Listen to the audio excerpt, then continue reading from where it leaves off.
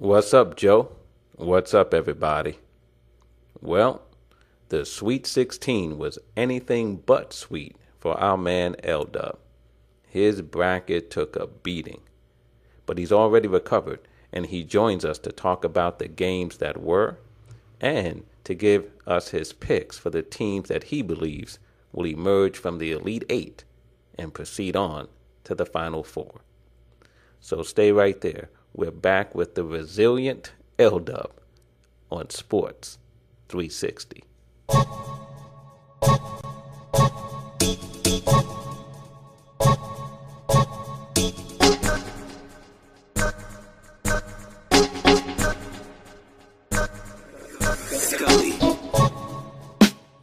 Well, we just completed the Sweet 16 of the NCAA men's basketball tournament, and we're circling back with our man L Dub. L Dub had a tough little run there through the Sweet 16. Coming into the round, you were looking pretty good, but the games didn't go quite as expected. But glad to have you on to talk about it all, and as we look forward to the Elite Eight. So, how you doing today, L Dub? A little disappointed, but I'm all right, man. I can handle it. Yeah, yeah. I mean, there was some really competitive games, some games that went down to the wire. We had an overtime game between um, what was it, Purdue and Tennessee. And then we had some games that were, blowouts or semi blowouts. And so we had a little bit of everything in this round of the Sweet 16. And I'd like to just jump into it and start off with, the first set of games that we saw on Thursday. Get your take on those games, and then we'll look ahead to the Elite Eight. But why don't we start in the West with Gonzaga and Florida State? Um, you had picked Florida State in that game, and Gonzaga came out on top. What did you see in that game? Well, Florida State, first of all, came out flat. I don't know if it was because of the teammate losing his father or the fact that, they had two players that was out of the rotation. I don't know which two are I don't know what part was the factor, but either way, Gonzaga allowed them to stay in the game, and Florida State had a chance, but they never could get over the hump. I mean, you could always see them, you know how you scratch and claw to get somewhere, and then you get there, and then you're just out of steam. But at the end of the game, it came down to Coach Few, and I didn't talk enough about Coach Few, which I do respect him a lot. He proved again, that he could lead his team to the Elite Eight. And the West Coast Player of the Year, that kid Hachimura, he played big. I mean, he was definitely the factor, and he came up big in every special moment. So, Gonzaga just basically outplayed him, when it came down to the crunch, to the wire. Right. And so they advanced to the Elite Eight, as was Texas Tech, as they were able to take care of Michigan. Man, this to me, this was an embarrassment to the Sweet 16, actually, and that's why I didn't see Michigan getting here, and I knew Texas Tech would probably go through an easier bracket and make it. We talked about that, but they'll be exiting next game also because I mean they just don't show consistency on offense nor defense. Texas Tech plays a little better defense, but the inconsistency of offense, that's just it's just not going to work. And it's not like Texas Tech was better than Michigan. It was that Michigan just, they just couldn't. They didn't show up. That's all I could tell you. They didn't show up. Right, right. And so we see that matchup coming up in the Elite Eight. But let's go to the South, and let's start with what I thought was one of the more entertaining games, and that was Purdue and Tennessee. Okay, that's Tennessee versus Purdue. This was a hard pick for me. We talked about it because of my ties with Carson Edwards, and also with the way that Tennessee was grinding, to get to the Sweet 16. I really applauded that. But at the end, Carson did everything and all the right things at the right time for Purdue. And Tennessee, they stayed in foul trouble. Even with the kid Ryan Klein scoring the 27 points, Carson was the determining factor to prove, he proved that he was too much for Tennessee. And Tennessee fought hard, but when they really needed to make a play, they never could make a play, and Purdue always did make a play. And that seemed to be the difference in the game, that Purdue made plays when they needed them, and Tennessee couldn't. Yeah, I mean, and there was some great shot making there in the second half. I mean, both sides. It really turned into an entertaining game, and it was a shame that one of those teams had to lose. But hats off to Purdue, because they certainly deserve to come out on top there. What about? If that kid Ryan Klein ever decided to come out of his shell, that was the game, because they needed everything he gave. And like I said, and Carson getting the ball at the end of the game. I mean, everybody said, well, he could have won the game. The fact that he hit the 2 to send it into overtime was big, because you're talking about less than 1 second to get open and to get the shot off to be fouled. That was a big play. Right, it was, no doubt about it. And there was a little complaining by Tennessee, the Tennessee player, that it wasn't a foul, but he jumped into him, and and Carson hit some clutch free throws, especially after missing that first one. Correct. That was big. No doubt about it. And then in the South, UVA and Oregon. Well, this was an interesting matchup, but at the end, you kind of knew VA, being the experienced team, they would prevail. Again, they seemed to settle for too many outside shots for me, being that they were a veteran team, and everybody knows that their post play was better than Oregon's. With Bo being out of the game, they should have really exploited that and got those kids in foul trouble, but they didn't. But whenever they did put it together at the end right there, they hit the shots they need to hit. They maintain defensive composure that that Virginia has. But all I can tell them, before they step on the floor with Carson Edwards in Purdue, they better be readjusted their offensive game, because you're not going to be able to play that kind of defense and just stop them from scoring. They have scorers on Purdue's team, so Virginia's going to have to step their game up. But that was an exciting game, and those young kids from Oregon, they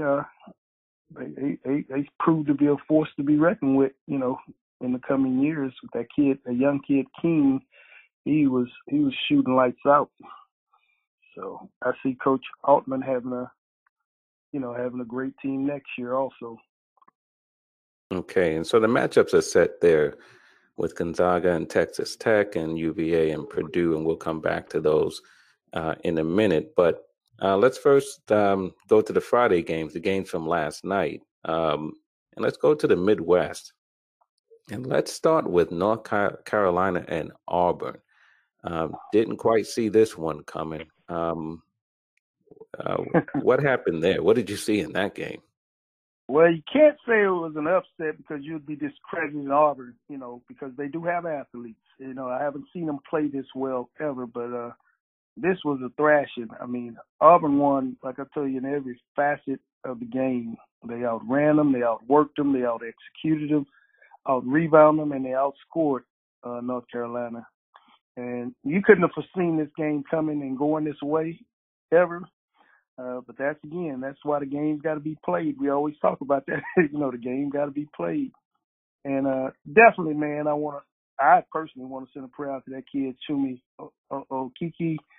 That guy was doing everything Auburn ever could ask of him before he got hurt. And, I just wish that kid a speedy recovery and a successful recovery. He balled last night.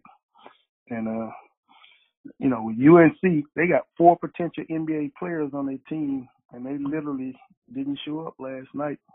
So the hats go off to Auburn and Coach Pearl, because their game plan was executed very well. Right. And then we had another exciting matchup in the Midwest with Houston and Kentucky. And I know how the special place in your heart that Houston has. So that I know that was a particularly tough one, but a very, very good game came down to the wire. And Kentucky made the plays down the stretch. So, what did you see overall in that game? Well, just like you just said, man, this game here was I was personally invested in, and having a player that I had the pleasure of coaching for 2 years in high school with Galen Robinson, playing for Houston. He was the point guard. This was a hard-fought battle, man. I mean, these guys went blow for blow. Kentucky made plays when they needed to most. Came down to the execution, and, in the final attempt, to salvage the win, Houston came up short.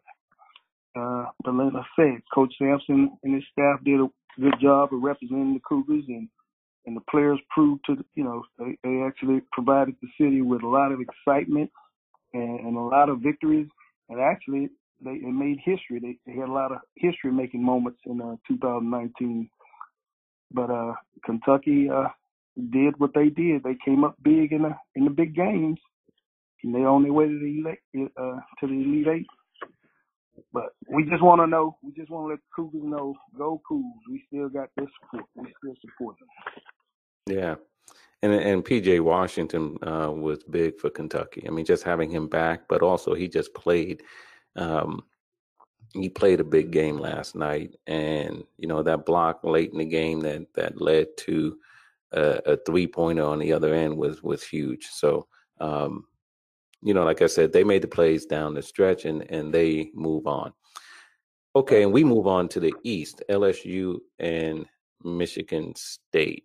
A game that wasn't as competitive as I think many thought it would be. How did you see that game? Man, I mean, everybody that knew anything about these two teams knew that LSU had the size advantage, but everybody, I guess, except LSU knew this. They came out shooting, 17, 20-foot shots, and MSU, the kid, Aaron Henry, whom the coach had got into the altercation with, Coach Izzo had the altercation with. I mean, this kid here came out and had a career game. He was just coach just let him go loose around the basket, offensive rebound, and then the kid Cassius Winston, he led the way. He controlled the whole first half with the pace. Before the game, Kenny Smith had said, the commentator Kenny Smith said, whichever one of these, if Cassius Winston slows the ball down and executes the half court, they're probably going to win. If the little point guard Waters could speed the game up and get the ball inside, not have to run plays, they would win. And that really was the telling tale of the game. Cassius Winston slowed it down, executed the offense, gave the players ball at the right time. And even though they were blowing them out, they had a big lead, LSU came out of halftime, and evidently I think they listened to Coach Benford. He must have told them to go inside, and they went inside and brought the score back to 4 points. But then they got right back into their MO of the earlier part of the game, started shooting threes and everything, and Michigan State just walked away with them. Why they didn't keep the ball inside, I don't know, but it definitely cost them, a chance to even compete for the Elite Eight. Yeah. And I thought Aaron Henry was big in that first half too. I mean, just keeping the ball alive, second chance points for the team, and so on. And Michigan State said that everywhere, they were locker room, hotel room, wherever, they had these reminders to rebound, and they really crashed the boards. And I think that that surprised me, and I thought it was a big part of that game. And then our last game, again, a very, very good game. Duke and Virginia Tech, and I don't know how many times Duke can have point blank shots by the other team at the end of the game not find its mark, but we saw it again for the second time in a row against Virginia Tech. What about that game? Coach Buzz Williams drew up the perfect play. And I mean, I know I'm starting from the back end, but he drew up the perfect play. Everyone, including myself, thought Blackshear would be getting the ball because, you know, Blackshear led him in scoring. He had 18 points, and, you know, he kind of like he wasn't having his way, but he was probably one of the only ones that could force his will and get it done. And for him to run the play for the kid Hill, and he's right there at the goal. I only wish that he would have been expecting contact and not running from contact. Had he not been running from Zion's contact, I think he would have made the shot. But the fact that he was going away from the basket was the difference in whether or not, you know, he made the little short putback. And I don't really think he understood how much time 1.1 is. I mean, again, you have college players and you have point guards. Point guards, you know, manage the clock and they understand time, clock management. But a lot of the players, the scorers, they don't understand that. I mean, even in the NBA, you got scorers that don't understand that. That 1.1 second is a lot of time. But it was a hard-fought game, just like we had stated earlier it would be. I told you that guy Blackshear would, you know, put up, you know, the needed recipe, whether it be rebounds, scoring, or whatever, and he did. But Duke playing without Cam Reddish, you know, they held off every wave that Virginia Tech threw at them. They held off. And I know Virginia Tech beat Duke in the regular season without Zion. But Zion was there last night, and he led all scored with 23 points. And Duke point guard Trey Jones stepped up big with his 22. Yeah, he sure did. That wasn't expected, but Duke's path looks a lot easier now to the ship. So, you know, you one that kind of told me about, you know, you said, you know, with Zion, and everyone knows Zion could play. I just didn't think Duke would withstand having a target on their back, you know, with so many, you know, when you're number one, everyone comes at you. And I didn't know how all those freshmen would handle that. And it was evident that there were two teams that could have beat them, but they didn't beat them. And it's not to say that Virginia Tech would have won last night, even if they would have scored that. However, it just proves the point that, you know, Duke is very beatable. But now looking at the guys left in the 8, you know, with North Carolina gone, with Florida State gone, I mean, the only team that I even see close to competing with them is Gonzaga on a perfect night. Okay, so then now let's look ahead then to the Elite 8, and let's stay right there in the East and look at the matchup between Duke and MSU. Okay. Duke and MSU. Well, what I see there is, again, that's two coaches with two totally different strategies. You know, they have two totally different strategies. But with Zion being the X factor again, you know, I can no longer say that this kid, you know, by far, we already knew he was hands down the best player in the country. But to do what he does on a nightly basis, you know, double team, triple team, hey, I don't see anyone stopping Duke. I see Zion winning. I mean, I see Duke winning, should I say, over Michigan. All right, so we have Duke over Michigan State in that game. And we're jumping around here a little bit because, but let's go to the West. Gonzaga and Texas Tech. And again, I see Gonzaga beating Texas Tech by double digits. I know Texas Tech plays defense, but I think there's too many weapons on Gonzaga offensively. And, you know, Gonzaga is known for their defense. And I just think Gonzaga's been there more time. Coach Few, again, giving him credit. I think he prepares his players well. Not taking anything from the guys from Texas Tech, you know, new coach, but I just don't think they can withstand what Gonzaga's going to bring. Mm-hmm. Okay, so Gonzaga in that one. And then in the South, we have Virginia and Purdue.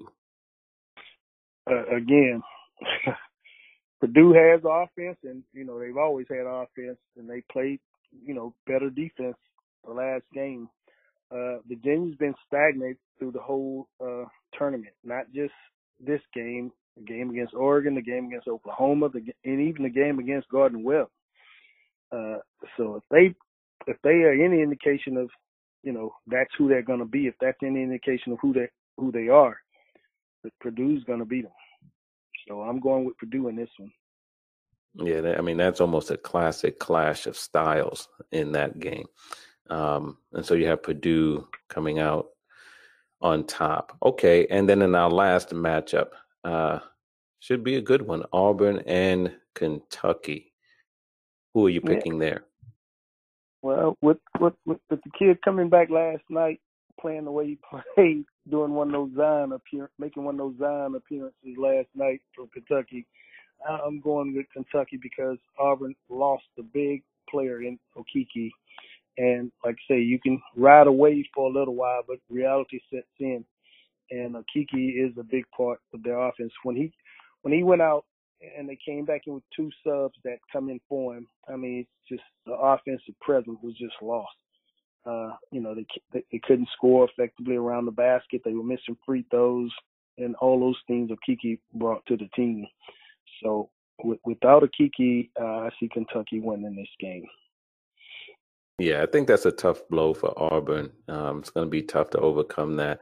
I think the other thing to keep an eye on is PJ Washington's health. Is he going to, after coming back and playing well last night, is he still going to be physically up to it? And we'll see how he is today and what the reports are today, and we'll see, whether he's ready to go tomorrow. But you have Kentucky in that one. Correct. Okay, so at the Final Four that you have is Duke, Gonzaga, Purdue, and Kentucky. All right, L-Dub. So we'll see what happens, man. Again, it was a tough Sweet 16 for you, but appreciate you coming back on the show and standing up at the mic and giving us your view on what transpired in the Sweet 16, and then also as we look ahead to the Elite Eight and who's going to come out of that. So, all right. So we put another one in the books. Should be exciting games. They kick off later today, and we'll catch up with you probably midweek and get your thoughts on the Final Four. Right. Well, it was a point in there where we were starting to think, hey, man, we understand Kentucky has followers. We know Duke has followers. We know Purdue has loyal followers, and Gonzaga has loyal followers. But at the end of the game, all those other teams had a chance to win. That was the difference this year as opposed to in the past. You said, well, we're talking about ratings. We're talking about who has fans that travel, and again, we know Houston probably wouldn't have as many fans as a Kentucky. Kentucky is loyal. Even if they graduated from Pikesville or Murray State, they still going to be a Kentucky fan. And those people come in droves. So this year, the teams earned their keeps. Every game was played and opposing team had opportunities to win the game. Referees didn't decide the outcome. The Purdue game, I still don't think the referee decided the outcome. That was a foul. I mean, yeah, anyway, I think so too. Yep, that was a foul. Yeah. And yeah, no question. I think, again, the games, we had some very competitive games, had some exciting games, and we had some just really great individual performances and team performances. And so no complaints here in terms of the teams that are remaining. They certainly have earned it. And we look forward to the next round. Sounds good. Well, you have a great day today, man. Enjoy talking, and hopefully the games will be exciting as these were. Yep. Some of these games were. Sure. Okay, L-Dub. So we'll catch up again. Enjoy the games. All right. Take care, Jeff. Okay.